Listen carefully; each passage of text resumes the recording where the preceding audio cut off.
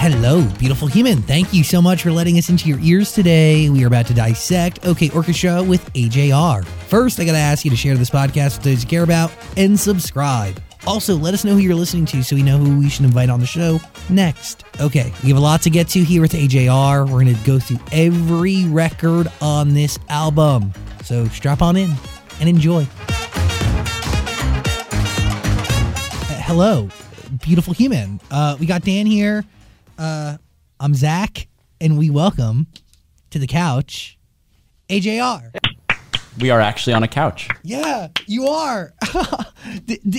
We have a lot to discuss here. We have a new album to unpack, but also I got to start with saying thank you. Thank you for making today's conversation look and feel like it's normal, kind of, but it's not. It's just so not. Do you think we could fool people into thinking we're in the same room? No, but we could try. We're recording. They know you just claimed that we're not in the same room. It's just you didn't think through that at all. Well, the internet is really smart. Well, okay, JK. There's a couple people on the internet that are really smart, and the rest fall victim to this sheep herd mentality type deal, which certain songs tap into that. So a lot to discuss here, but why OK Orchestra? What does that even mean? Does OK stand for something that is not okay? So we actually started off with a different title, and for most of while we were making the album, it was going to be called Mad Orchestra. And that was back when Bang was like really blowing up, and we thought, let's make a whole album that sounds kind of like Bang, like dark and evil sounding. And then as we wrote, and when the pandemic hit, it just kind of occurred to us, like, what, are we really going to make an entirely dark like album? That doesn't sound fun. You know, that sounds like we'll be depressed by the end of it. And so it started to feel a little more melancholy as opposed to dark, a little more like longing, and by the end a little more hopeful, actually. And so we realized Mad Orchestra wasn't really like the right title. Right. The worst thing that we've learned that the worst thing that you can do is just plan beforehand either what an album will sound like or what a song will sound like. It almost always ends up not being that. You know, it's when you're a songwriter making an album, it's just the song. This is so corny and cliche, but the song kind of tells you where it wants to go. You can't really force anything. So that's why it just ended up being something totally different. How much of the album is done before you're like, this just sounds okay? This is an okay orchestra. It's not a great orchestra. It's not amazing. It's not mad. Doesn't suck. Yeah. The concept, it's not like this album's okay, so we're going to call this album OK Orchestra. The idea was a lot of the album, and especially the overture, and then kind of throughout the album, is about being worried about becoming irrelevant and obsolete, and being like, okay, I'm okay for now. I don't know what's going to happen next. I don't know if I'm going to age out of whatever, success or relevance I have to society. But I'm okay for now. And I don't want to be part of this sad orchestra of trumpets and drum sets complaining and longing for their youth. I don't want to be part of that. That sounds upsetting, but I'm okay for now. So that's where the idea came from. By the way, like an interesting concept that people feel in their lives on all levels. Like it doesn't matter what you do in life. Fear of being irrelevant to friends, to family, to the public, just your role in society as a whole is something that is very real and it's poignant and people face it. But is it something that you face only after success in your lives? No, I think that is absolutely something every single person faces, no matter who you are. And I think we've realized in recent years, probably in the last 10 years, that being called irrelevant is probably the most insulting thing you could call someone. Yeah. We wrote about that in a script years ago. I mean, you could curse someone out and call them this and this, but then irrelevant has just this horrible connotation of nothing you do matters, no one likes you, no one cares about what you do. And that's everyone's worst fear, is not being liked, not being cared about, not doing something important. And the word irrelevant is just sort of everything is underneath that. So that's the most insulting thing you could think of. Are those fears heightened at all, though, after success, no matter what that success may be, whether that is an Apple commercial or a sold out tour, or, I mean, yes, it exists within us, but I mean, some things could poke it stronger than others. I think our career has been really interesting because we've hit so many of our goals at so many different times. And so irrelevance for us doesn't necessarily happen. I mean, I don't see us becoming irrelevant because we didn't have the number one smash hit at the very beginning. We kept setting more and more goals for ourselves. And the fact that Bang went number one on iTunes and number one on Shazam, it didn't go number one on radio. It didn't go number one on Spotify. We have so many places that we can still go. So it's not like, okay, we're looking back, we reached every goal that we wanted to, and now we're done. We still have so much of a roadmap ahead of us that we're excited to keep pushing further and further and further. You're asking about like the success of the band. The album is not really like, the idea of the album is not really like, we had a hit and now what do we do? It's not really about the band at all. It's more about like, you know, the human experience of like getting to a certain age where like, oh, wow, when did I stop knowing the lingo of what 12-year-olds are talking about? Am I really that old at whatever age in your 20s? So we thought that was kind of an interesting little meat nugget for the album. By the way, like that is so relevant throughout the entire album. It does seem like you guys spent a lot of time with your own life and exploring yourselves and what you've been through going back years, and it feels like you went back years, but also in some cases super relevant, like could have been weeks or days, you know, between you writing the song. So yeah. I want to go through every record, and but back to Adam's point of, you know, you're talking about number ones and you have so much more to grow. Do you set goals for an album like this? And yes, I'm not even talking about data-driven goals, creative goals. Like, do you sit down and say, these are the things that I need to achieve before I start orchestrating this OK Orchestra? Nice. Yeah, definitely. One of the big ones is, no, it's a good question. One of the big ones is, let's just make sure there aren't any two songs that sound alike on the album. That's number one. That's what we found, that so many people come to the shows and are able to sing every single song, and I think it has a lot to do with that in addition to the lyrics. You know, you go from a song, I mean, obviously we'll go through all of them, but you play one song and then the next one is almost like, oh, is this the same band? Can this be on the same album? And that's just been so cool to us. And it's been something that we've gotten really criticized for by critics and writers out there, but also we really think it's the reason why people show up in such large numbers, because their attention is always there. We try not to lose them at any point. So that's one thing that we say, okay, if we write this song and then the next song we start has a similar intro or has a similar BPM or something, we're going to scrap that or totally change it up, because that's really boring to us. And we really feel like we're going to lose our audience. I mean, Jack just talked about the show. When Ryan and Jack are writing songs, they're always talking about, you know, how can this translate to the stage? And I think that's something really important as they're writing, you know, like, will this song make sense in a new creative way, and new creative, you know, placement on the stage? Can we do something unique that people haven't seen before on stage using this song and express it in a way that's not just playing the song on stage? So I feel like that's another goal that we set for when we're creating an album. The variety in the sounds used on this album, I mean, it showcases musical intelligence. Like, question, are you making all of these instruments from the piano at first and then having the real versions do it? Or is it all keys and based from, I guess, computers? It's a little of both. I think after doing this for so long, we figured out, okay, the synth version of the piano actually sounds better than sounds closer to what we're imagining than what a real piano would sound like. Because as much as synths try to emulate real instruments, sometimes they come up with their own sound completely. Like, you know, the 808 sounds that everybody uses, like the trap snare that like every Ariana Grande, Future, Drake, like they all use the same. That started, I think, maybe in the 80s from people trying to approximate the real sound of a snare drum, like with a computer, and they failed miserably because it doesn't sound like a real snare drum, but they got a sound that was just as cool and just different. Oh, that's cool. I didn't know that. Yeah. Wow. I'm just filled with knowledge nuggets. You are probably the smartest person in this room right now. Thank you. Well, okay. So, but like the strings, like let's start going record by record. Well, first, what song came the easiest? Ooh. Oh, cool. All your questions are so cool. Yeah. Probably Bummerland, right? Wouldn't you say? Yeah. Bummerland was a funny story. Once we started writing Bummerland, we were done in probably 20 minutes. But the actual track for Bummerland we had for 2 years before that, and we loved the track and the drums, and we were like, oh, this is so unique. People are going to be able to dance, and it doesn't really sound like anything in the mainstream.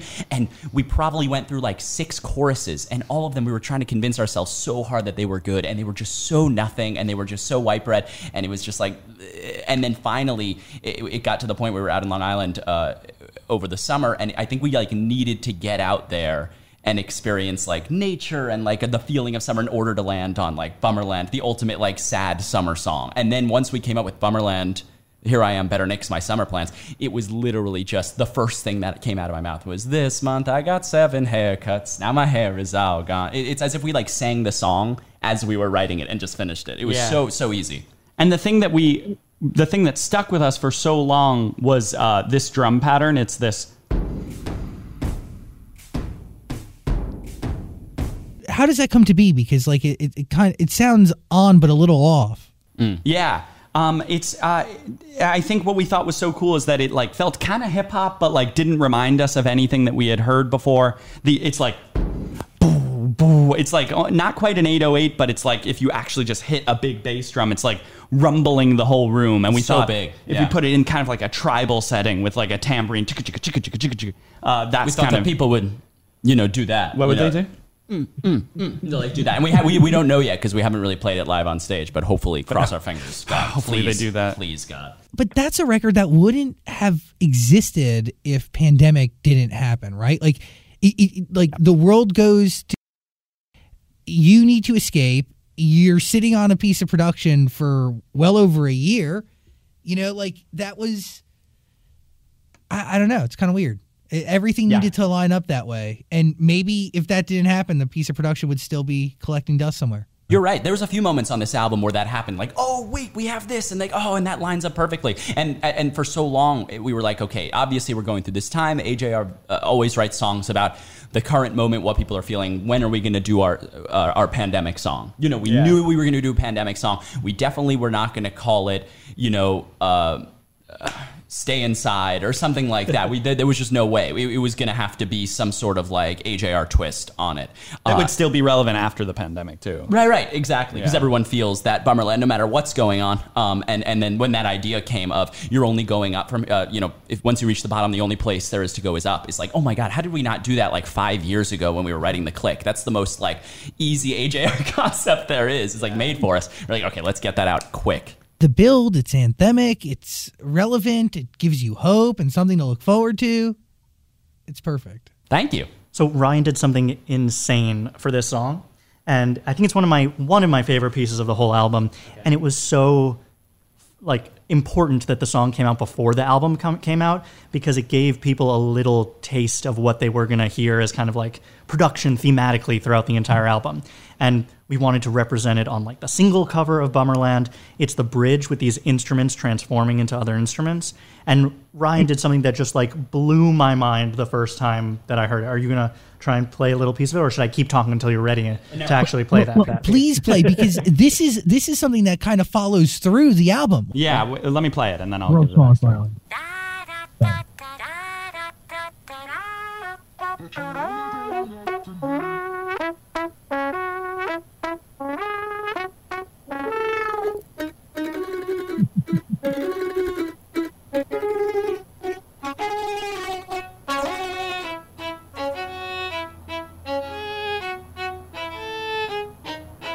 So there's a rare little glimpse where it's soloed. So yeah, exactly like Adam said. So the story behind this was it actually started on our album Living Room. We did an overture for Living Room, and what was that, 7-8 years ago? Yeah, like 2013. And is it going to play here? Oh yeah, right here. Okay, so on Living Room, there's this part that goes, "Now you can't go breaking my heart." Here it's.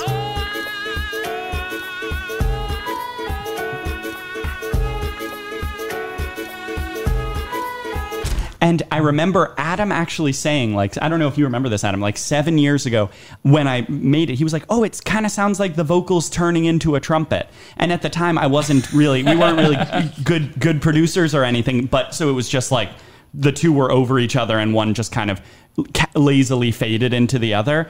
But it made me start thinking like, oh, what if we could actually totally seamlessly take a vocal and transition it into a trumpet, because they're all made from the same stuff. Like, they're all made from sine waves or triangle waves or square waves. So if we could trick the ear into not knowing when the trumpet ended and when the vocal began, we thought, like, oh, what an interesting way that you could hear the OK orchestra. It is this fluid instruments churning into instruments thing. So how do you figure it out? Yeah, it was so many years of trying, and obviously started with that, which sounds nothing like the most recent version. And then what's really funny is that on when we first made the beat for Bummerland, back when it was like an old version, Ryan tried to do it in the beginning of the song, and it just wasn't quite right. It wasn't really there. It was kind of obvious. We were like, oh, people would have been like, okay, I know exactly what you're trying to do. So we said, okay, let's not put it out if it's not perfect. And then he kind of put it aside, and then he truly just got better at producing over a year. He just was like, okay, let me sit down and really figure out how to do this. And I remember at the end of the day, the morning that he said that, he had it, and I was like, oh my god, like, you truly, like, that's about as good as you're gonna get with that. Do you teach yourself, Ryan? Yeah, you can't look this up anywhere. Just like we couldn't really look up how to, on Neo Theater, do the 1940s choir. It was really just like trial and error. Trial by error? No. Trial with errors. It's trial by error. fire. Trial by fire. Trial by combat. Trial by combat.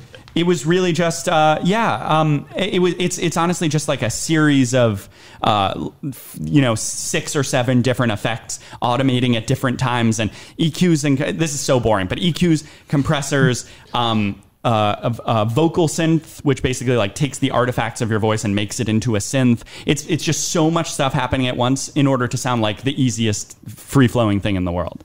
So you master it for Bummerland, and then you really, it shines in World's Smallest Violin, right? Yeah. That's, I remember when you sent that record to me, and it was like, you didn't even tell me like what you had done. You just said, listen to it. And it was such a journey. It's amazing.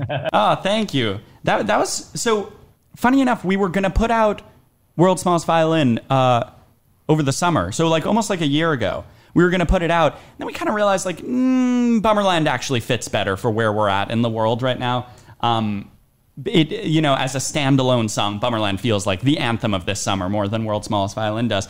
But we wrote it about a very real thing that's rarely talked about, because you kind of seem like a brat if you complain about, your own lives. But we wrote about this idea that like 2 things can be sad, right? Like 2 things are allowed to be sad, even though there's hunger in this part of the world. Your own parents' divorce is allowed to be sad as well. And it's really hard not to seem like an asshole, complaining about that. But the song is kind of about, if you find the right person to complain to, then you don't seem like an asshole at all. Isn't that the trick? But is there a fear of you seeming like an asshole for even bringing up the topic? Yeah, exactly. That's the one song where we knew that we would get some hate for it. And it's very meta in that way. It's like we're already saying, no, we know we're for doing this, but we just have to write about it, because it's true. Everyone's feeling that at some point of, I don't want to bring this up because, this other thing is happening, but at some point, what am I supposed to do with these feelings inside? Am I supposed to just keep them in there? They're just going to fester. So it's that weird, conundrum that you put yourself in. Sort of, it was definitely one of the weirder topics on the album in that way. Yeah. And ultimately, rather empowering, I think, the reminder that, your emotions and your feelings are valid. And yes, things are worse. They exist, but that doesn't make your issues any more trivial, because they're still an issue to you. Right. Yeah. What are you going to do? Yeah. What are you going to do? What are you going to do, Zach? Dude, seek help. A lot of it. What are you going to do? Concrete steps. I'll get you a plan of action. Okay, good. What are you thinking, Daniel? Oh, no. Honestly, sometimes when we interview you guys, I forget I'm supposed to be talking, because I just like watching you guys break things down. And I'm like, oh, wait, I'm not watching a YouTube video. I'm actually supposed to be present here.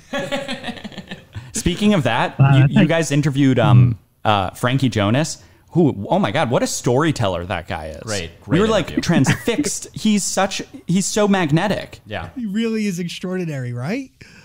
Yeah. Clearly somebody who's seasoned in the art of communicating, and, he's very personable, and what a great person. And I would be nervous if I was him to be totally honest and authentic, but at a certain point, you just gotta boils over, baby. and he's being himself, and he's leaving nothing off the table. Loved that one. Yeah.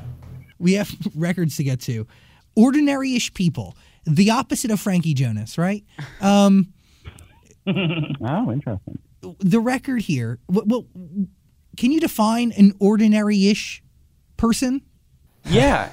So this came from. This was one of the last, maybe the last song we wrote for the album. Yep. And we ran into the same thing with Neo Theater, where we wrote the song "Break My Face," where we were like, we have so much heady stuff on this album, like so much stuff where you really need to think and listen. A lot of lyrics. Yeah, a lot of dense lyrics. We need one for the album that's just like easy, that just at the show you just put your hands up and you get it the first time you listen. And the song started, I remember the song started with the line, we had those chords and a da da da da da da da da da. We knew it was a really good melody.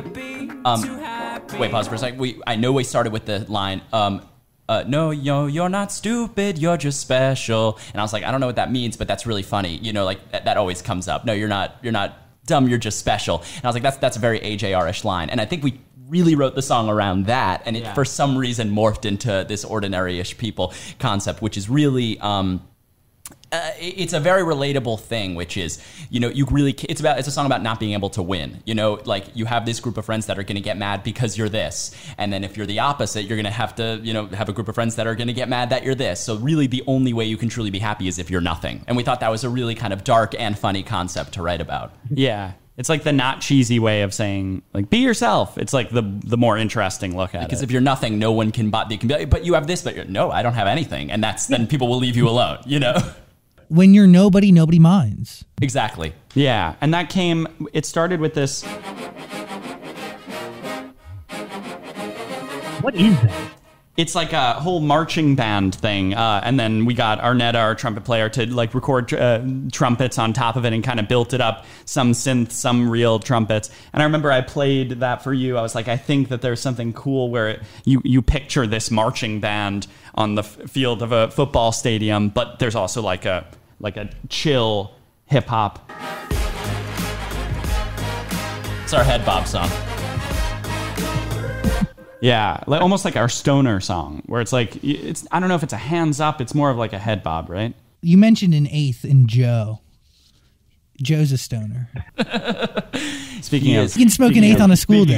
That's the truth, man. You said it. Me too, Joe. Fight me in the alleyway. Before we get into Joe, how did Blue Man Group get involved? Oh yeah, the story behind that. I guess originally we've been such huge fans of the Blue Man Group, and it originally started out as inspiration for our show, our live show. And I know Zach has seen our show a number of times. And what the Blue Man Group do And is... Dan. And Dan. Oh. Has Dan ever come to your show? I've been there, guys. Yeah. Don't I didn't know count me Dan. out. I've been there. I didn't know Dan saw our show. Thank you, buddy. Thanks for. I want to make something clear. Coming, Dan, there's no way Dan has been to as many AJR shows as I, but he, I think, been to one. I've been to one, and I've been to 3 Blue Man Group shows. So, You know what? That's the same thing. That's it.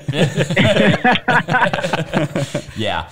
No, but anyway, originally when we were first conceptualizing being on stage for our fans, we said, okay, we should definitely take inspiration from Blue Man Group in that you don't know what's going to come next, you know, and they have this crazy mystery about them where you just can't look away because they go from one thing where you don't understand what they're doing. They're playing a tubed instrument. You're like, I've never seen that instrument before. Oh, okay, this is going to be the whole show. And then it's bam, a totally new scene on stage. They're throwing marshmallows in each other's mouths and are building a art sculpture with it. So that feeling of like, what's going on? I don't know who these people are, but I can't look away is exactly what we wanted on stage. So that's why we started adapting these weird transitions and weird effects behind us and sort of magic elements in our shows to give the audience no reason to look away. So that was number one. Fast forward to now, we recently saw the Blue Man Group again, right? Yeah, I think like right before the pandemic, right Yeah. before quarantine started. And we were like, okay, we have to do something with them. And they're so good and they have such good, even the music is great. So we said, okay, what's the weirdest feature we could do on this album that no one will predict? You can go through every artist that's out right now and you're not going to get it. And it was them, you know, and it was so cool to work with them on this. And they came in and just absolutely destroyed it. And it's such a cool part of the song to listen to. And I'm sure everyone's just going to love it. maybe you can't reveal their secrets, but when they work with you, are they in blue or are they not in blue? We're in blue. We showed up in blue and they didn't, and we were like, oh, I thought we all were going to be in blue for this. One of us is going to have One to of change. us is going to change. Yeah.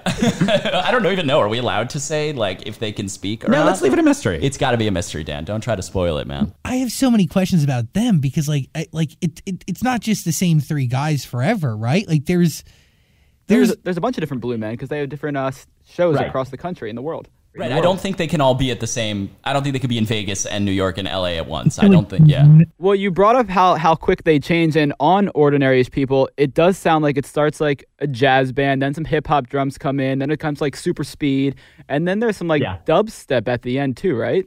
Yeah. Yeah. Exactly. They definitely switched genres, even in just those 3 long phrases that they had. It was very Blue Man Group. That was our instruction to them because we did a similar thing with Rivers Cuomo on Sober Up. We basically said, make it a left turn, make it sound like only Rivers could have come up with something like this. And we never would have written My Favorite Color Is You. And that's why it's like one of our favorite bridges we've ever made. And we gave Blue Man Group similar instruction where it's make it very clear that announcing the Blue Man section, AJR wouldn't have done this production. And we thought that teaming up in that way was cool. Can you play it, Ryan? I already switched sessions. Why, do you really want me to? No, it's okay. Sorry. Dan is so disappointed. Oh man. I am, because you do have that voice in there, don't you, that they use in their live show? Yes, Yeah. we do. Only you okay, that have wait, seen Dan is the biggest Blue Man Group fan in the world. Ryan, just go back to the other session and play it for 1 second. Wait a sec. It's for Dan. Dan is such a big fan. I knew that voice when I heard it. Dan's not a fan of much, but the Blue Men are on his list. Oh, It seems like they're number 1, honestly. Wait, hold on. We're going to go to the voice They're up there. that Dan is talking about. Yeah, here it is. Your attention, please. Please yell if you're paying attention. In that part, Dan is... Dan was like, I'm paying attention. He was like literally talking back to them. There it is. We wanted...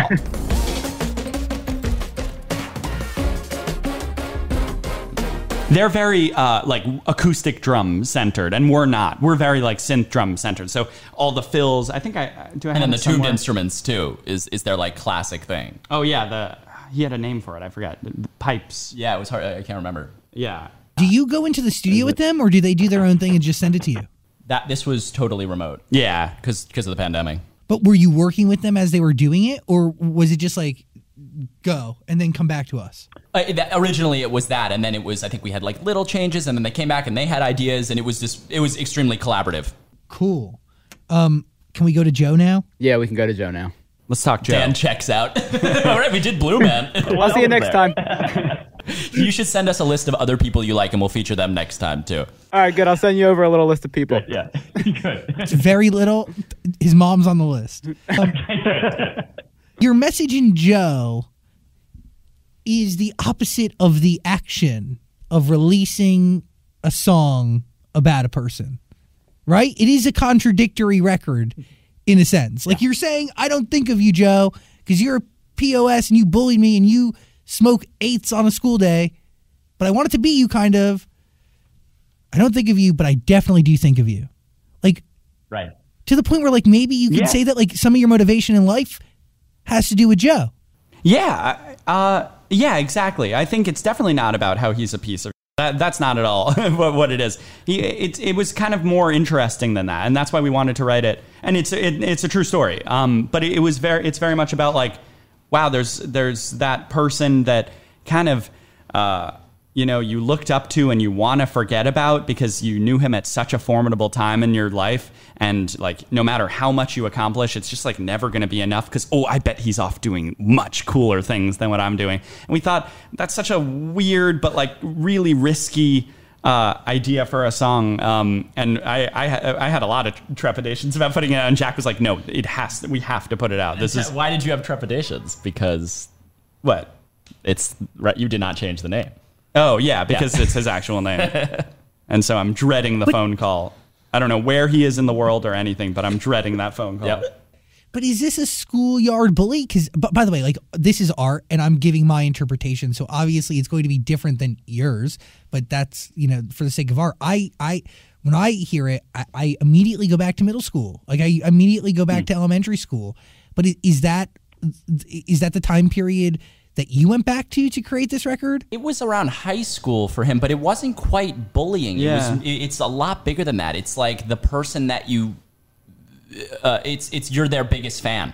And they want nothing to do with you. It's everyone has that person. You're on their hook, and you think they are the coolest person on earth, and you'll change your way for that person because everyone, true, like I said, everyone had that person back in high school or middle school or whatever. So if it's an a lot more admirational than song, why are you afraid of the call? Oh, God, because... Hey, we haven't talked in 12 years. You wrote a song about me, and now amphitheaters of people are singing it. I don't know. I don't want to have that call. But does Joe think you're cool now? Because you've changed a lot since high school. You've accomplished a lot.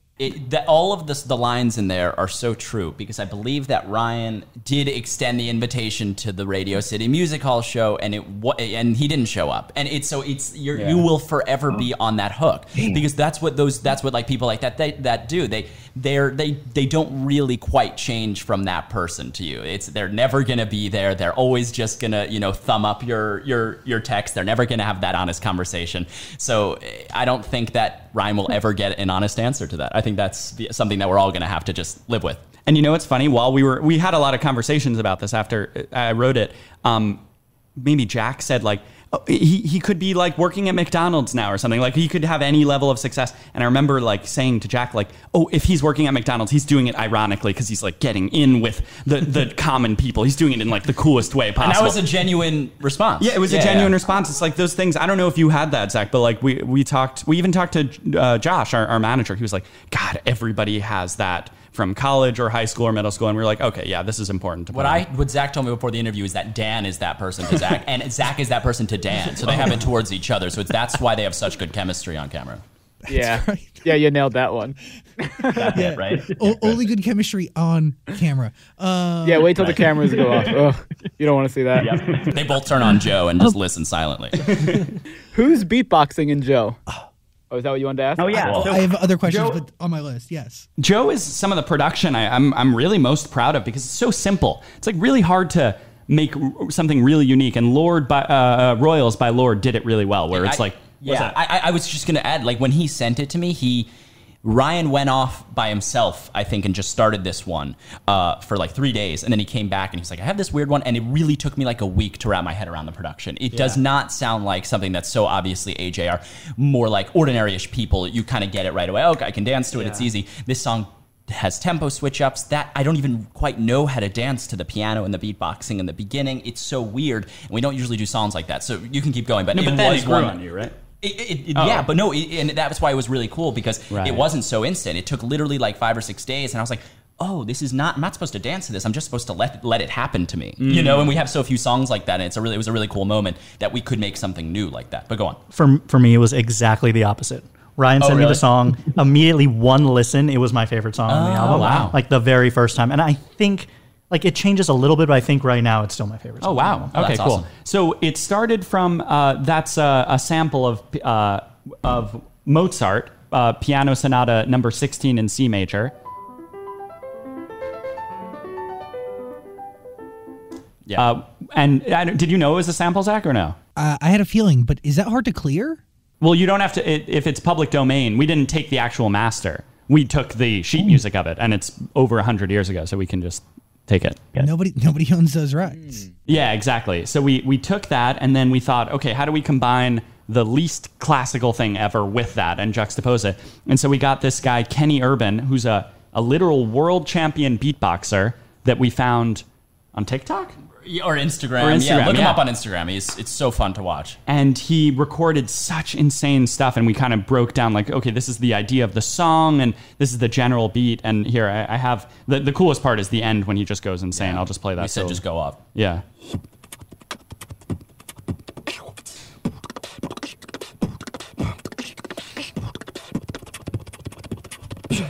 That's insane.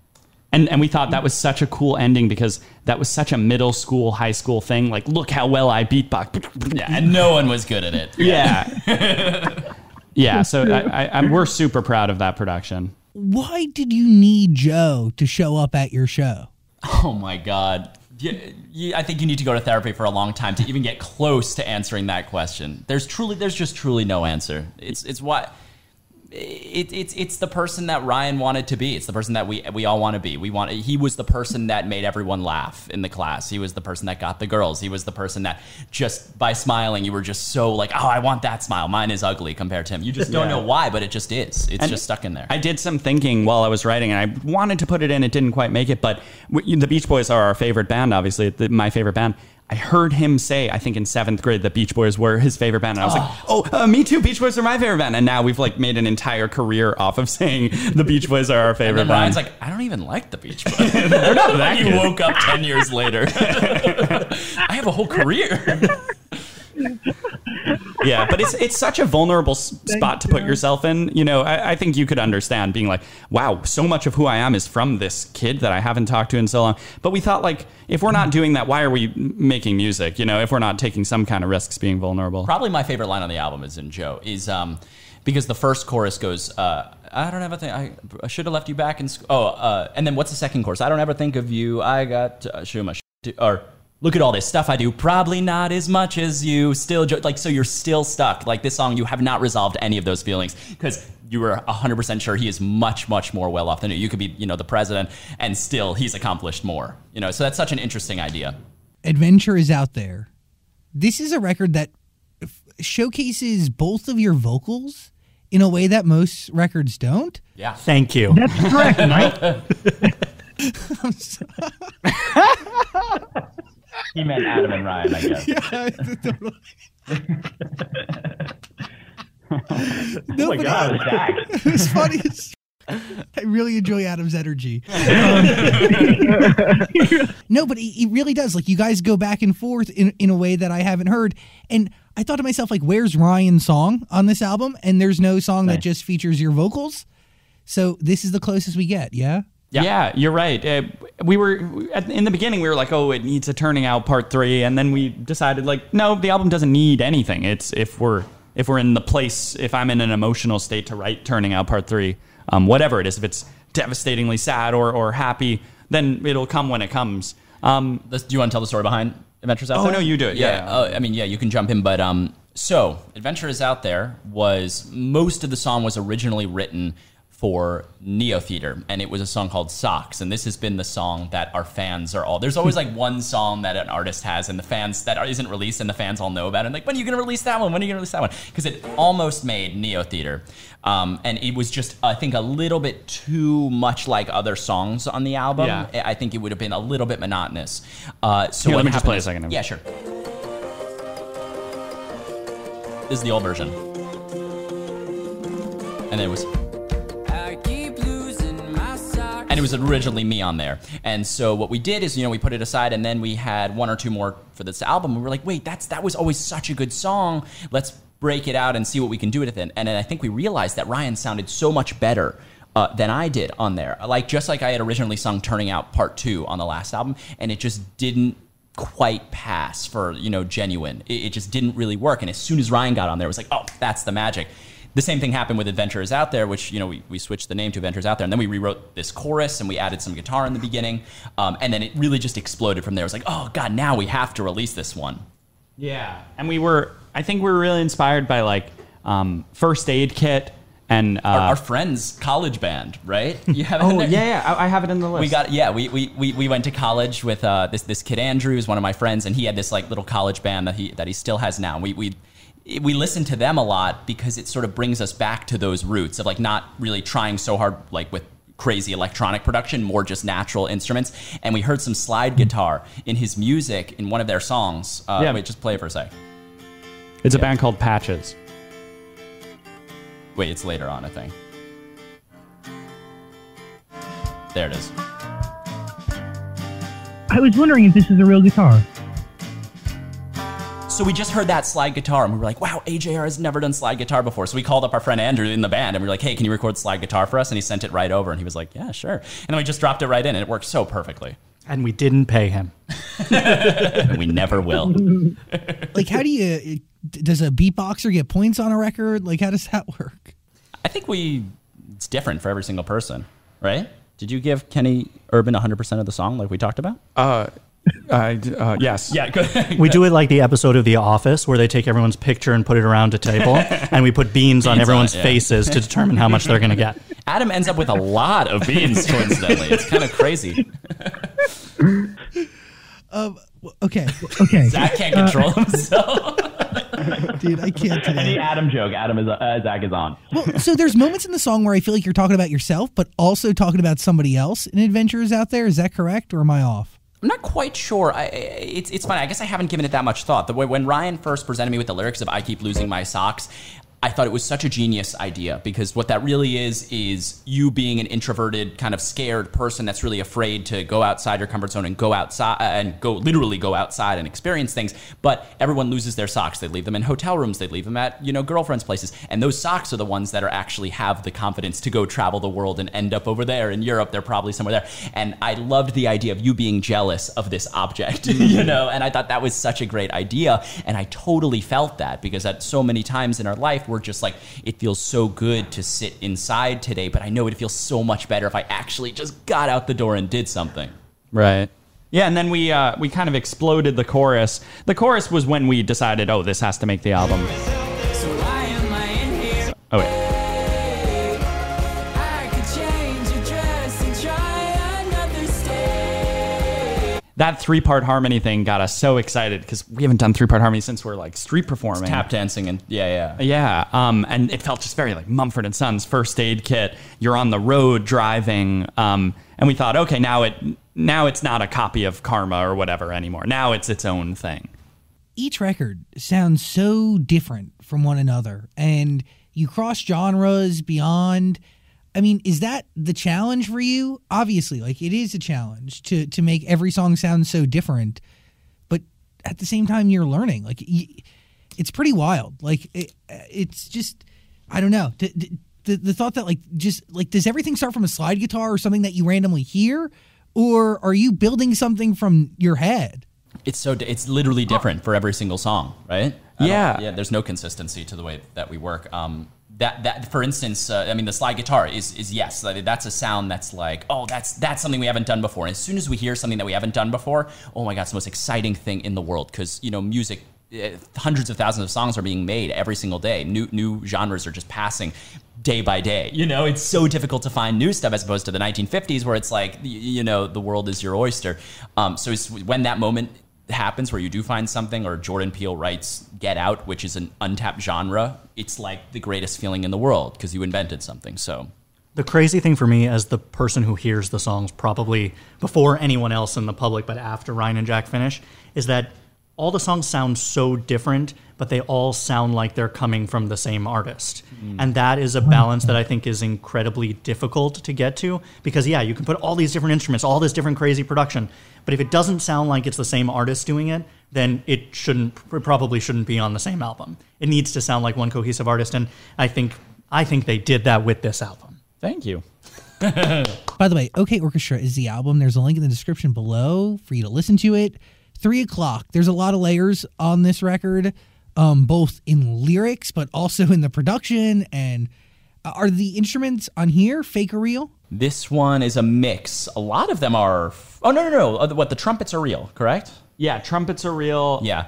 This one was probably the most interesting to write out of any of the songs on the album, I think. This one was. We knew we wanted to do a all over the place. Stream of consciousness. Right, that's the word. Stream of consciousness song that eventually turns political. We were like, okay, we need the political song, but let's not dive head first. And that's literally what we did. We laid out the framework and said, okay, we're going to start out with thoughts that you have at 3 o'clock when you should be asleep, but your mind is running, and one thing leads to another, and there's all these weird, irrational awakenings about your life that you shouldn't listen to any of them, but you are really concerned. So we started out with lyrics. It's kind of weird that I paid for college when I could have just gone on YouTube and learned everything there. And then it was really we just let our mind run from there. And eventually it turned into a political song. And that was, writing it was really hard, because it was a hard mental state to get into, because you want to write a pop song in a pop structure. You just, after doing it for so long, I don't know, you just naturally want to have verse, chorus, bridge, chorus. And to have to break that consciously and be like, no, it's okay to just say stuff about college or stuff about dating or stuff about the president. and then randomly have a trumpet break and randomly have a little verse. It's hard to break that mold, but we finally got it after like a lot of tries.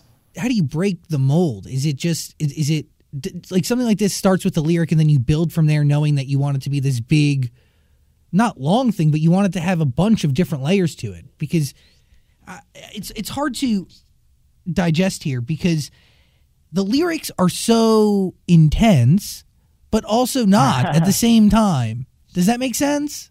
Absolutely. The thing about stream of conscious songs, and there are a few out there, is if it doesn't resonate right away, it's garbage. You got to throw it out and start over. And line by line, I'm talking about. And maybe sex is overrated, but we're too shy to ever say it. Okay, that's going in there, of course. Like, we've all thought about that. Everyone wants to be the guy who's, I'm so good at sex, and I've slept with all these girls.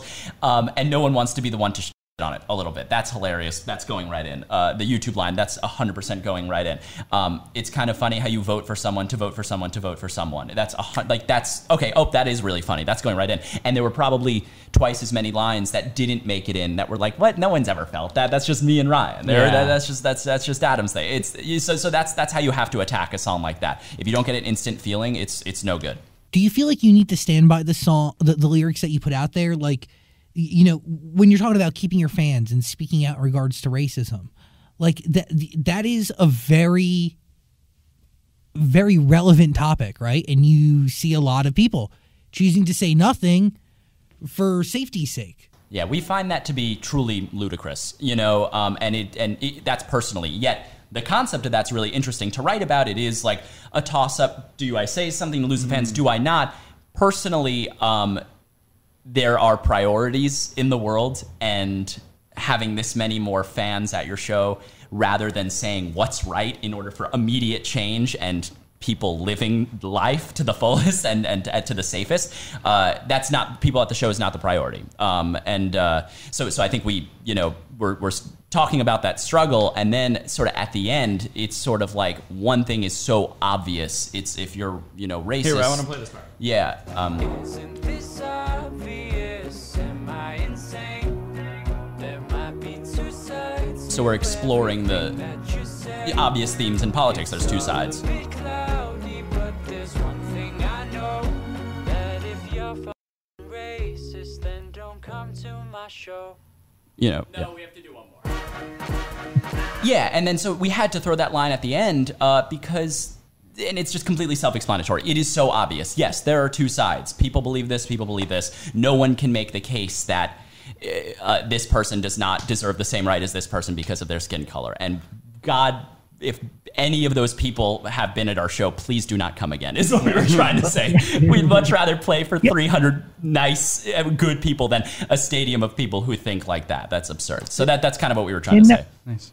And that was my next question. Do racist people deserve your music? No. I'd be shocked. I mean, they're not listening to the words then. Yeah, if they liked it at all. We've really touched on that theme a couple of times of equality and stuff like that. So if they are, they're not very smart.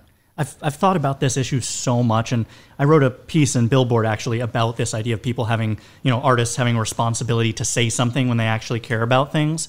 And then I think about, we have these opinions on certain things, and we have, a medium-sized platform. We don't have the Selena Gomez level, number of fans.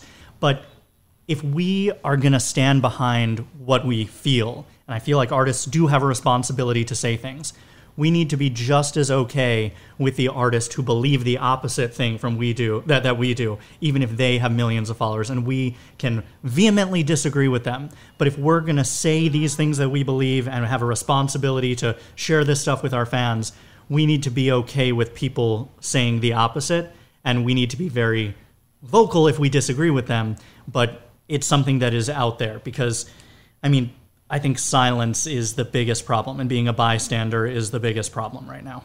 And putting in your music, essentially, it's one step further than, a couple steps further than you just saying something or you posting something on Instagram, right? It's a part of your catalog and discography and your impact on culture forever. Yeah, and you need to think a lot harder about it. I think when we all were posting the black squares, that was I guess great, and we all joined in on this movement. But that took little to no effort, right? It took no deep thought or reflection. And a song like this took months and months of reflection of what's the best way to say this. And if we have any younger artists, newer artists watching, or any of our artist friends or fans, like, what will really penetrate them? Because I think it's really hard to break into people's psyches once they believe something. And probably a Black Square didn't really break into anybody's psyche the way hopefully a line like this would. So it's something that we think really hard about, and we don't do it for shock value in any sense. We do it really for the art and for the importance of where we're at in society right now. And it makes us think about all these things as a business because, we run a touring business and a music making business, and we think about these things when we're going on tour and trying to be more sustainable. We think about these things in hiring practices and making sure we're diverse and getting diverse opinions of people. It's something that we don't just say in music because we have a platform to say it. It's something that we are living our life by at the same time. When you end a song by saying, if you're a racist, don't come to our show, why not just end the song on that so it makes like a big impact? Why did you guys continue the song afterwards? Oh, interesting That's question. a great question. So it ends with this. Yeah.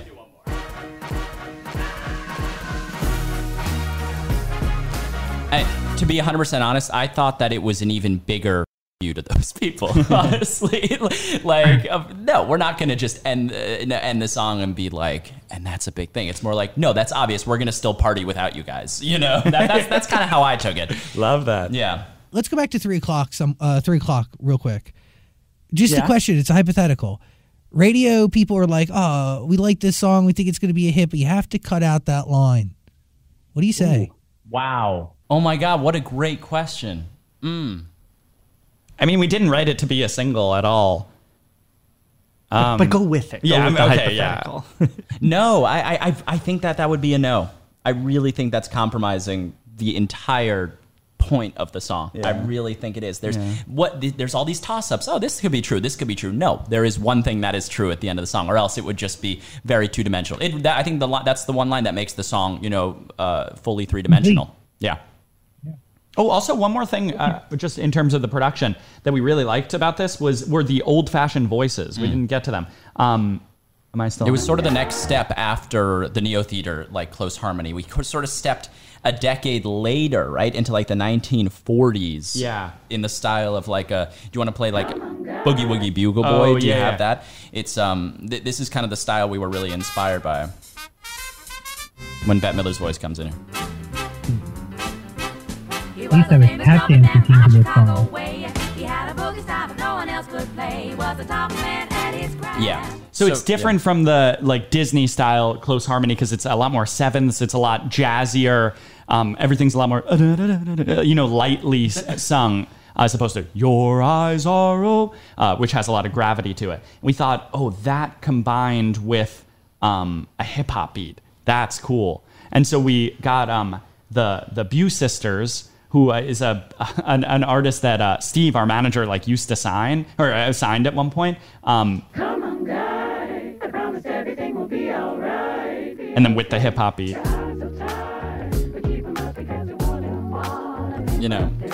A big sound of AJR's is ultimate juxtaposition. You would never find the hip hop beat and the 1940s thing together, but we're gonna put it together. And there was a lot of instruction that we had to give them, like the last album, of how to sing it correctly. They sang a few passes of "Come on, guy," just like a little bit more in the front, and it's supposed to be "Come on, guy," be like barely like slurring their words. So we eventually got to the place where it did sound a lot closer to the Bette Midler song. Harder to work remotely with artists like that?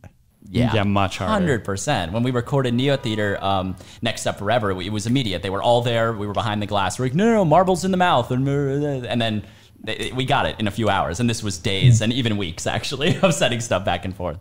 Who's the voice at the top of the overture? Ooh. Oh, man. Do you remember It's her so name? funny that we didn't do Overture first. Yeah, that is funny. Yeah. I don't remember. Barbara? I think her name is Barbara. That's so bad that we do not know. I apologize, Barbara, pretty sure. No. No, I'm apologizing to her, not you, Zach. Tell Barbara that we're Tell sorry. Barbara, yeah, can you pass that on? No, it is honestly, I guess the story behind that was it was really just searching for the right voice. We knew we wanted a interesting sounding voice, and then we kind of narrowed it down to an older British woman that had a certain, and we got a bunch of passes of different older British women, and she was just really had the right tone. And then we were just like, that's it. We wanted a bit more Harry Potter, Professor McGonagall kind of feel. These are our drums. This is our melody. I'm just going to let this play because I want to talk Now about it. listen closely as our drums become our melody.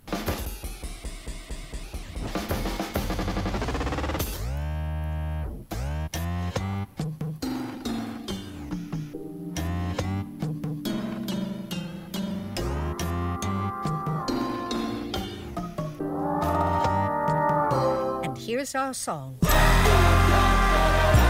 Yeah, so we thought, did you already say the Peter and the Wolf thing? I wasn't No, I listening. didn't. No. Oh, okay. Yeah, we thought a lot like, remember Peter and the Wolf? We all listened to it when we were young. I don't know if you guys did. The part of the clarinet will be played by... The animal. Part of the wolf will be played by the bassoon. The or whatever. bassoon, yeah.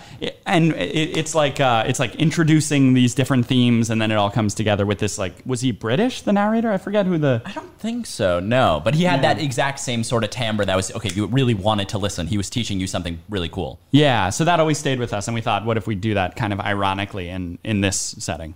Well, is it an ironic education, or do you really want people to listen to this overture, understand what's about to come, and then gives you a different idea or a different way to dissect or escape in this album? It's both. It's funny, and you definitely laugh when you hear these are our drums because you weren't expecting that. But also, that's what happens with all of our songs. You laugh when Ryan says, "I just really want to call my dad," and it's and then you're like, "Oh wait, that's actually kind of cool," and then you sort of lean in. That's a lot of what fans say AJR songs are.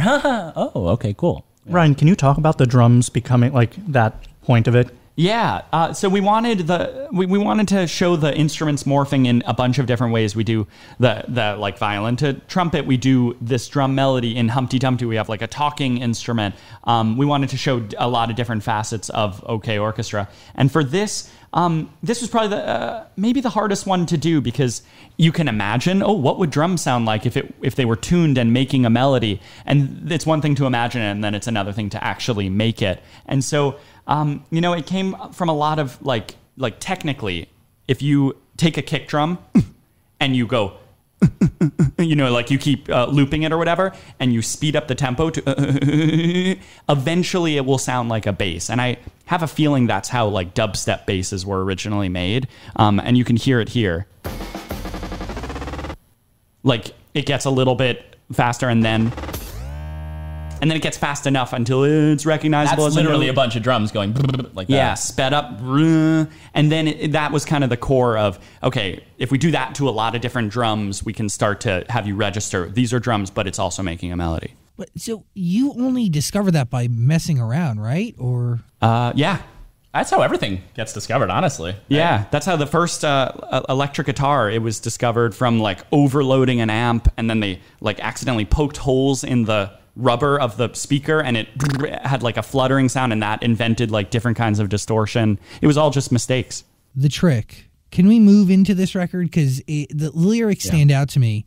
You obviously don't have a dog that can dance. You hopefully didn't date a 28-year-old when you were in the 8th grade. You don't know? I guess I was going to say we're not here to judge, but that I would judge.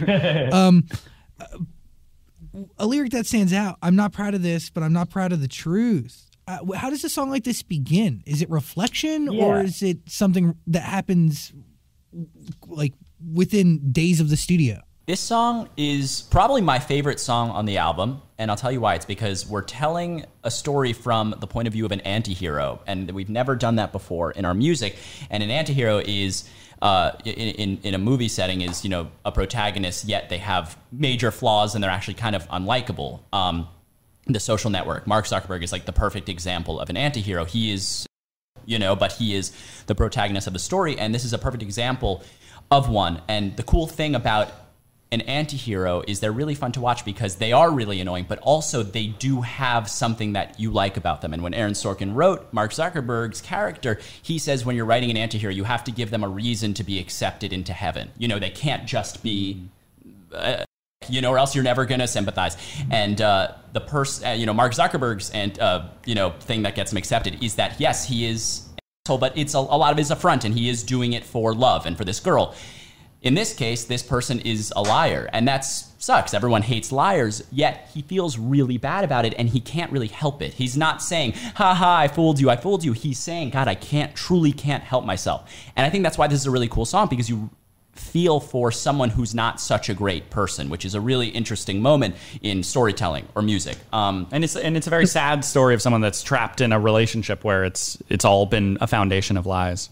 Is it based on imagination or it's based on people we know? Yeah, and I mean, all of us lie to a degree, so we could definitely get in the frame of mind of someone who is a compulsive liar like that. Is it you guys singing on the song? Yeah, that's my voice, and we what we did was do you have? Yeah, so what we did was we recorded a slow version. So it was, I got a dog, with like extreme vibrato. And then we sped it up. So the vibrato, so basically, it was faster, higher pitch, and the vibrato was, I can't even do it naturally. It doesn't sound good. But that's the only way we could achieve that cool kind of Tiny Tim sound. And we thought it was so great because when he's telling, you play for that for a sec. Oh. Do you not have it? I don't have it. That's okay. But we thought it was really cool because when he is telling the lies, it's the same person, but it's a completely different voice. This is the liar. And then when the chorus comes in, we'll get out of this. When he starts being genuine, my actual voice comes in. And that's the truth teller. It's a beautiful story. It's hard to put yourself in the shoes or the mindset of somebody like that. Do you learn anything about yourself from doing it? Yeah. You said that you related to it on some I definitely level related. of wanting people to like you, Yeah, I think that, I think I kind of back to my point before. You could say, you're a liar, you're a bad person, but what's the motivation? Could it be I'm lying to be accepted by a group of friends? Could it be I'm lying to save this relationship? And all of those are really kind of just sweet reasons. So I did. I remember I used to lie when I was younger to be accepted by people, and I can do this, and my dog can dance. Now, do you like me? So that's where I'm sure a lot of people are going to be able to relate to it. And we realized, actually listening back with Steve, our manager, we realized a lot of these songs are about some version of lying, and actually better said, some version of coping with the truth. And The Trick is probably the clearest example of it. But you could say that about Humpty Dumpty. You could argue that about Joe Joe. I don't ever think of you. My play.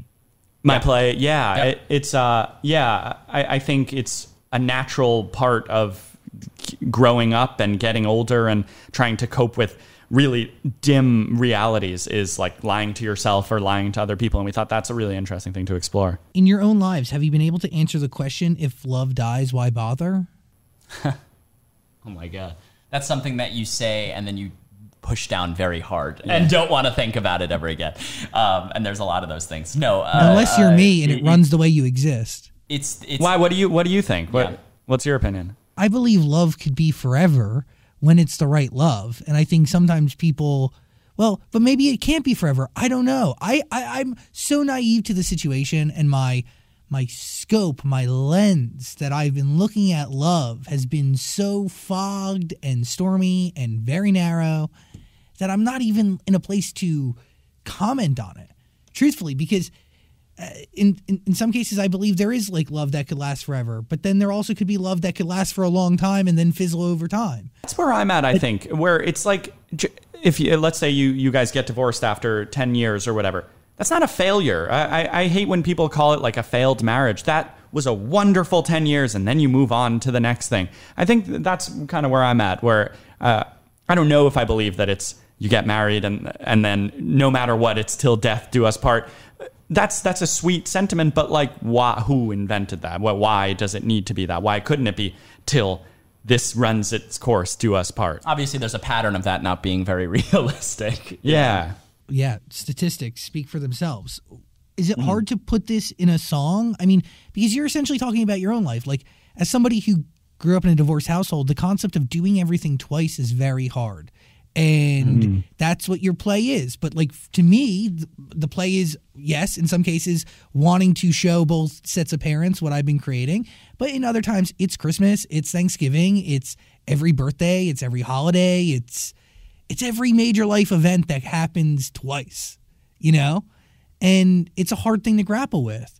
Is it hard to put that in a song or to come to terms with? Yeah, it was hard. That was, I got to give Ryan all the credit, honestly, and I say this all the time. It obviously happened to us, and we were obviously going to write about it at some point. I think we were kind of avoiding it, you know? Yeah. Like, no, it just can't be done. Kind of like when we wrote our song Role Models about the Me Too movement that was happening. Like, no, we can't put that in a song.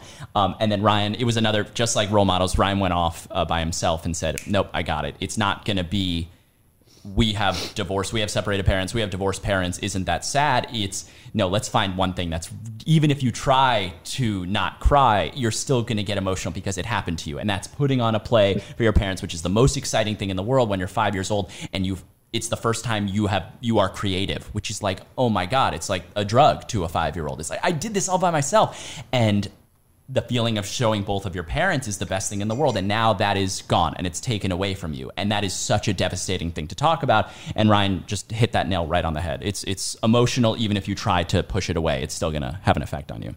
Do you look at the situation that happened in your life differently after the song is done? We were really scared to play it for our mom and dad. Remember that?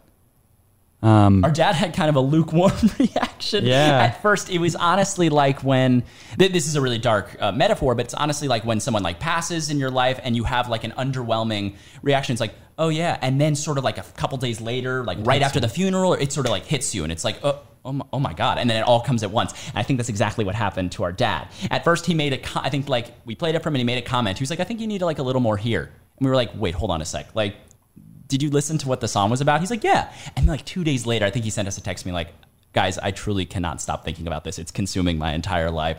He loved it, but it just hit him a lot later, which I thought was so great. We were so confused at first and it was like, oh, it's that same reaction of, okay, it all hit him at once. A hard song to put out there, but I'm telling you, it's a very important song that I think needs to exist. And as somebody who comes from a divorced household and divorced very early on, a lot of kids need that. I think kids need that. It's something that doesn't get talked about enough, and I think kids need to understand that they're not alone in that. And yeah, hard to put out there, hard to share with those closest to you, but I think the impact of the record will be felt far and wide. So, thank you. Thank you. Oh, I was going to do this. No. We'll cross Thank over. you. No. Thank you, Dan. Thank you, guys. OK Orchestra is the album. Please listen to All right, it. bye, guys. Good seeing you. Obviously, we have Way Less Sad. That is the current single. It's out in the world. This record, in the span of the album, where does it come in the creative process? This was a really cool story, and this is one that we've been telling, and it's basic. Okay, yeah, I'll tell it quickly. The story of Way Less Sad was actually 9 years in the making. 9 years ago, we isolated a sample from a Simon & Garfunkel song called My Little Town, and it is the last 3 seconds of My Little Town is what we loved about the song. It was the catchiest part, and it was literally in the fade out. It was a horn line that you even had to bump your volume up to hear. It was so low. We were like, that is so catchy. Why didn't they use it in the rest of the song? So we said, okay, we're going to do it. So we isolated it and put it in a track 9 years ago. That was this sort of like disco-inspired thing. Ryan will play My Little Town for you right now. Just go to the very end. It's even further. Oh, yeah. Yeah. Here it is. This is the fade out. This is what we sampled.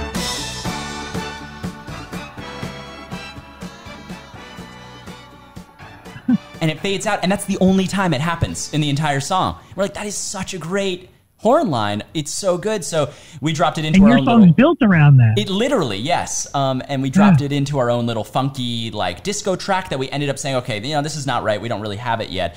So we put it away for like literally 9 years. Then what happened was a couple of years ago, Kygo's manager reached out asking if we had any songs. And we wrote this song over a track that they sent where the chorus was, don't you love it, don't you love it, no, I'm happy yet. Yeah.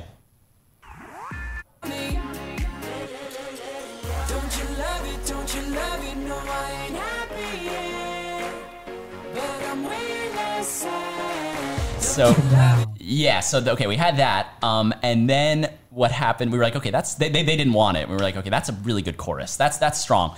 And then the next thing that happened was Cardi B's label, Atlantic, they reached out asking if we had any tracks for Cardi B or Top Line. And we broke out the Simon & Garfunkel sample and made a little hip hop track around that and wrote this top line over it where Ryan's girlfriend is actually singing a song called Winning, and which they did not want, and it went like this. Wait. Keep in mind, my girlfriend is not a singer by any measure. She was trying to imitate Cardi B in a way. Oh, great. Wait, I want to go to Wait, the rap go part. to Yeah.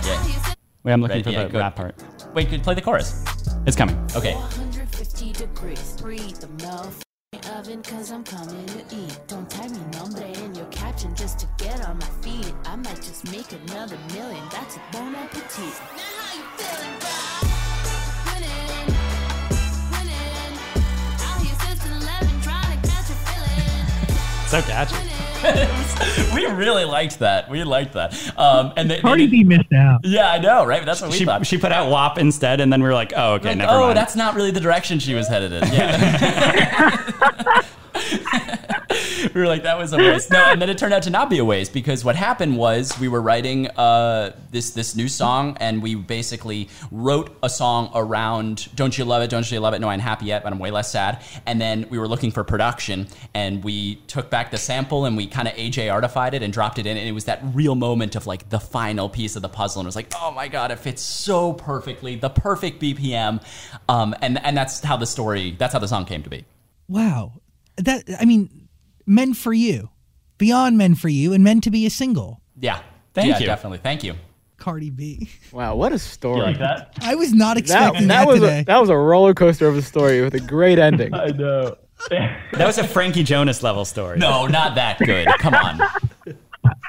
God, that guy is so cool. God, so much poop. Yeah. He didn't write Christmas songs or produce Christmas songs for Meghan Trainor, which that inspires Christmas in June, right? Because y'all get into that headspace in the summer when everybody's making Christmas music, because that's just the way the music cycle works. Oh. I gotta say, you are not correct about that. I have to say, Really? that is true. We did co-write the songs with Meghan Trainor and produce them. But the phrase Christmas in June was written in my notes about 2 years ago. What happened with that song? Yeah, just the phrase. And I was like, that's really great. That's so good. I don't know what it means, but that's a great song title. That's great. Ryan, we were in Long Island, and this was another song we wrote out there. And I came in one night into the house, and Ryan went, listen to this. This is a cool Broadway melody I have. He went, da dum da, da da da da da da da da da da da da. And I was like, oh, Ryan, that definitely sounds Broadway, but that could easily be on the album. That is so sweet and Belle and Sebastian kind of. And I think right there, I was like, Christmas in June. That's exactly sort of the feeling. It's like this easygoing thing. And that was, besides Bummerland, that was that was the second quickest song that we wrote. I think we wrote the entire thing in about 30 minutes.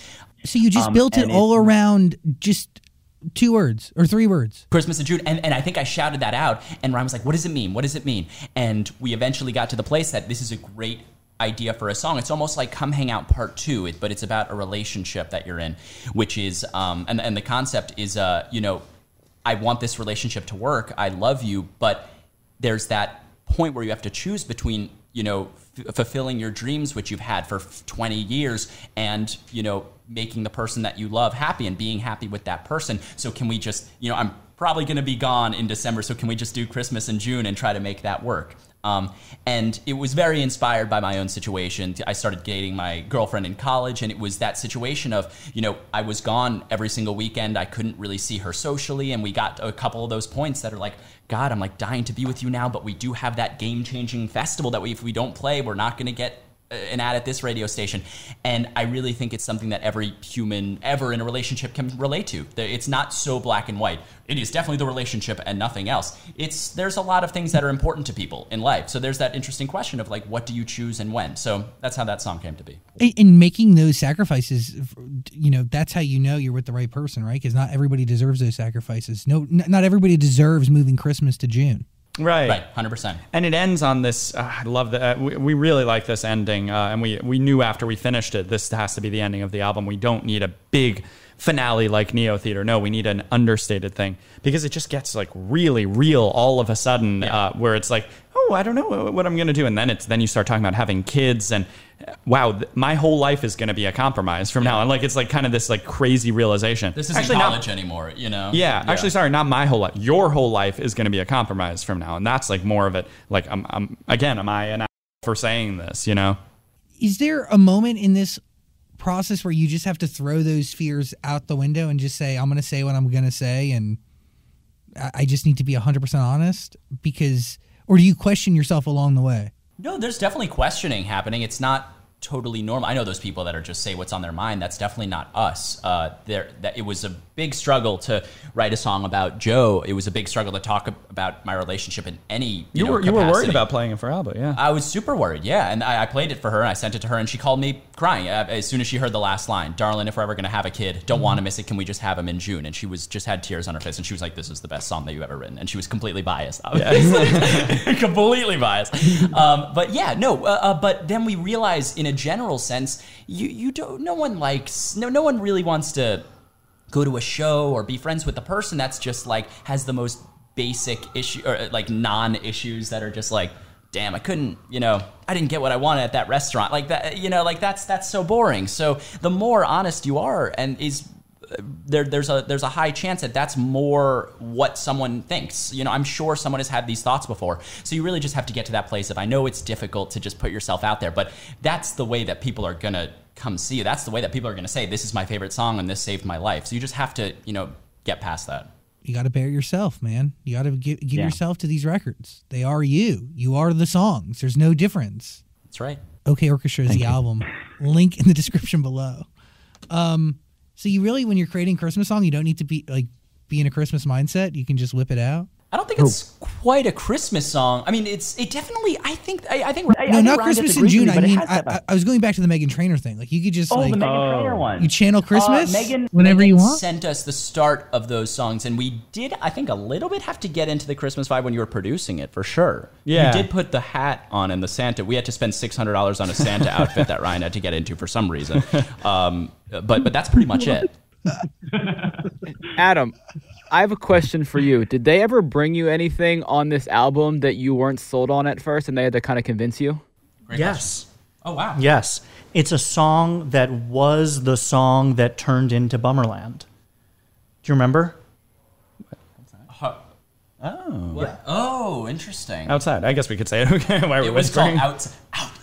Yeah. There was one song that I wasn't sold on. And I was confused. Remember, I was confused by the lyrics. And I was like, oh, is this about socialized medicine? And remember? No, I don't remember say that out loud. That was the first time you said that out loud. I'm glad you didn't say that out loud. That would have been the end of the writing process.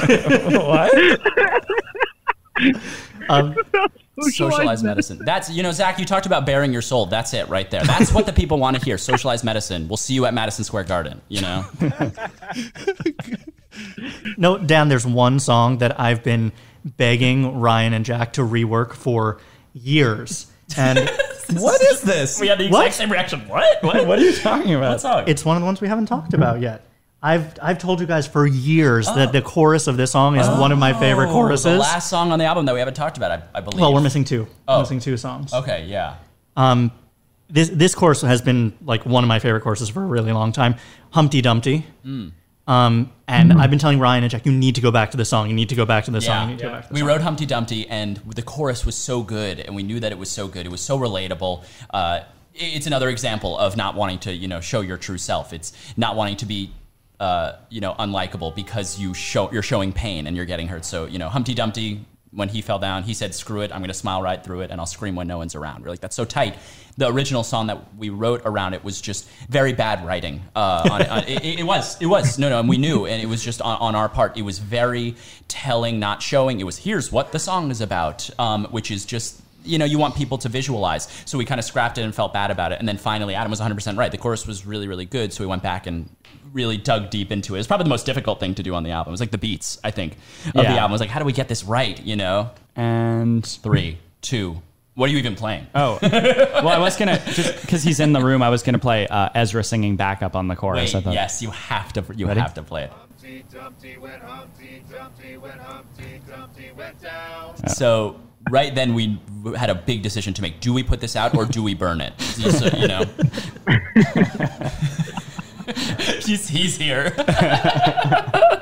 Yeah, that was another thing, just recording remotely. To do any kind of gang vocals, we had to, whereas last album we were in dressing rooms where we could record the whole crew together. Now I had to ask, like, just for Ezra, who's in Staten Island, and this guy who's in LA, they all recorded like separately, and then I put them together.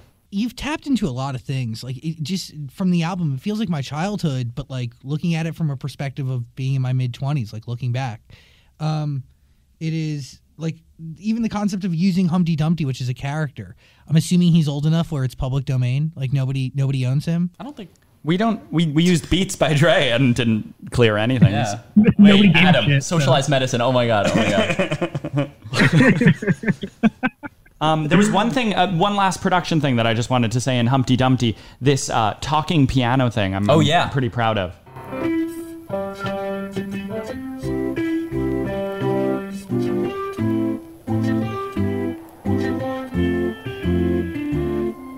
And so that was kind of like the last little frontier of like instruments being alive, whether it's morphing into instruments or being able to talk. And that idea was just like, what if a piano could talk? And that was our like little 5-year-old brain saying, what if a piano could talk? And then our adult brain has to say, let's actually make it happen. And it came from, I don't know if you guys used to watch this. You have it. I was hoping you had it. That's so great. Did you ever watch this Silly Symphonies? It's like an old Disney like VHS thing. Did you watch this, Ezra? We always used to watch this, and it like stuck with us. Imagine there's an ad there. Yeah, where these instruments were like alive, and it was like classical verse jazz, and it always just, I don't know, stuck with me at least, of like, what if an instrument could talk and was alive? What would it sound like? And then we came up with that Humpty Dumpty thing. Again, do you discover this because you want to make an instrument talk, or do you discover how to make an instrument talk because it was a mistake? No, this was actually or like Ryan. just by accident. No, this was Ryan trying to make what you just saw happen in real life. Actually, like, this is what it would sound like if a piano, grew lips and started speaking. Zach, do you remember the beginning of the Neo Theater tour? There was a video for when the first song was playing, and there were all these horns in the sky, and the horns were opening and closing like they were speaking, doing that first part, Don't your ask eyes Zach, are... ask Dan. He's seen our show before. Oh. I have seen your show before. Dan, remember at the beginning of the Blue Man Group show when all the instruments, were talking? But that was like the first visual representation at the beginning of the Neo Theater show, at least from my perspective, of to take that thing that Ryan just showed of that. What is it called? The Island of Instruments? Musicland. Oh, Musicland. Yeah. And to visually represent it. And now on this album, it's represented from an audio perspective. So it's all coming together into one complete picture. What do you want your fans to walk away with after listening to this body of work? This is definitely the most emotional thing we've ever done in our careers. This is by far the most emotional album. I really wanted to resonate with them on that level. We really took a lot of risks. We kind of took one step further in a lot of these songs, such as, like The Trick. It's not that easy to wrap your head around the first time that you listen. Oh no, that's about a liar and there's a relationship, But you have to give it 2 or 3 listens in order to be like, wow, I really sympathize with this guy. Or maybe I have even felt like this before. So it's a lot less, on the nose. Yeah, a lot less on the nose than we usually go. So I really want people to, listen a few times and get to that point of, oh wow, I've felt this before. And this is actually a lot more muscular than they have done before with their music. Touring to accompany this album, obviously we're in a different time now, but you've done an incredible live stream. An honor to be a part of it in some capacity. You did a drive-through show before people were doing drive-through shows. Do we want to tour again? Do you know when? Yeah. I think it's a dumb question because the answer is 2022, right? Really? Well, we can definitively say that we will be touring this album.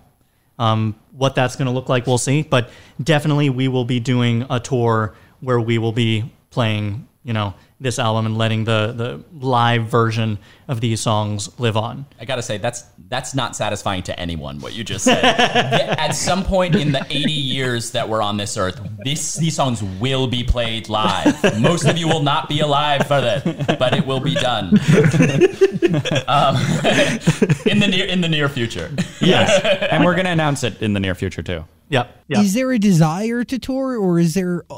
do you like being able to stay put and just create? No, it's okay. Yeah. So what's happened this year is really funny because, to be honest, we hadn't really had more than a few week break for the last 5 years before this started. So it gets to the point whereas if you do anything, a tennis player that plays matches every single day, he's going to get desensitized to the sport at some point. He's going to get tired. He's going to get exhausted and need a bit of a break. We never really had that time, or I personally didn't, where I was like out for a week and I was like, God, I need to get back on tour. I got to get out there. So it's been really, really cool because I think through 2 months into the pandemic, 3 months in, it got to the point where I did say that. And I was like, oh my God, I'd give anything to be on stage right now. And that's a really, really cool feeling. So literally when we were making this album, I think Ryan and I already have half of the next show planned, at least. And we haven't really sat down to actually talk about it yet. And it's an entirely different show. Sorry, keep it in the mic. From Neo Theater. There's not any reused stuff. It's all completely different. And it's definitely a step up.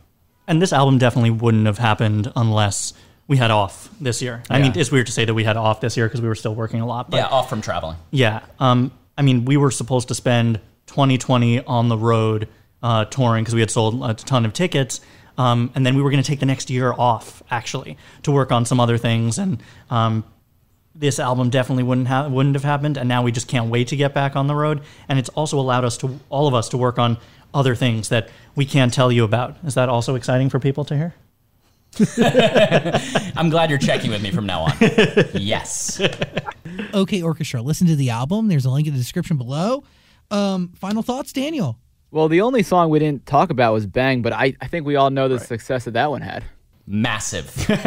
Wait, tell us, Dan. Tell us about the success. Well, you guys released a song called Bang, and it did pretty well, if I had to say so myself. Talk about the hits, man. Go through the stats. Number one. Let's go. Well, it did go number one at radio, did it? It was pretty close. I think it was number like one, Hot AC. Number one, Hot AC. Number 2, Alternative. I think number 4, 7. 5? Oh, God. At top 40. Well 6? off. Way off. Yeah. It had an amazing life. It was also in an Apple commercial. I mean, 100 Bad Days was Taylor Swift approved. This was Tim Apple approved.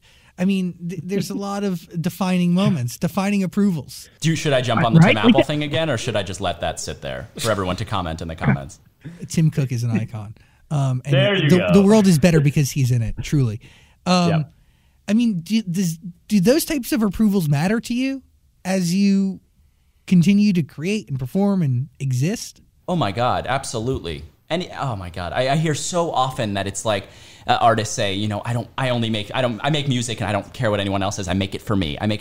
Oh my God, that could not be farther from the truth. We make it for ourselves as, absolute like therapy in a kind of way. But anytime someone says we like this, Taylor Swift says we like this, how could we not be excited about that? That is what literally keeps us going till the next album. That's okay. People still like what we're doing. Let's get started again. That means everything to us. What song should Taylor Swift listen to off of OK Orchestra? She only has time to give your album one song. Do one. I wonder if she consumes music that way. Taylor should listen to Overture. She should. If someone can only listen to one song, I'd probably say definitely do the Overture. That's why not? I mean, it's all the songs in one, in a way.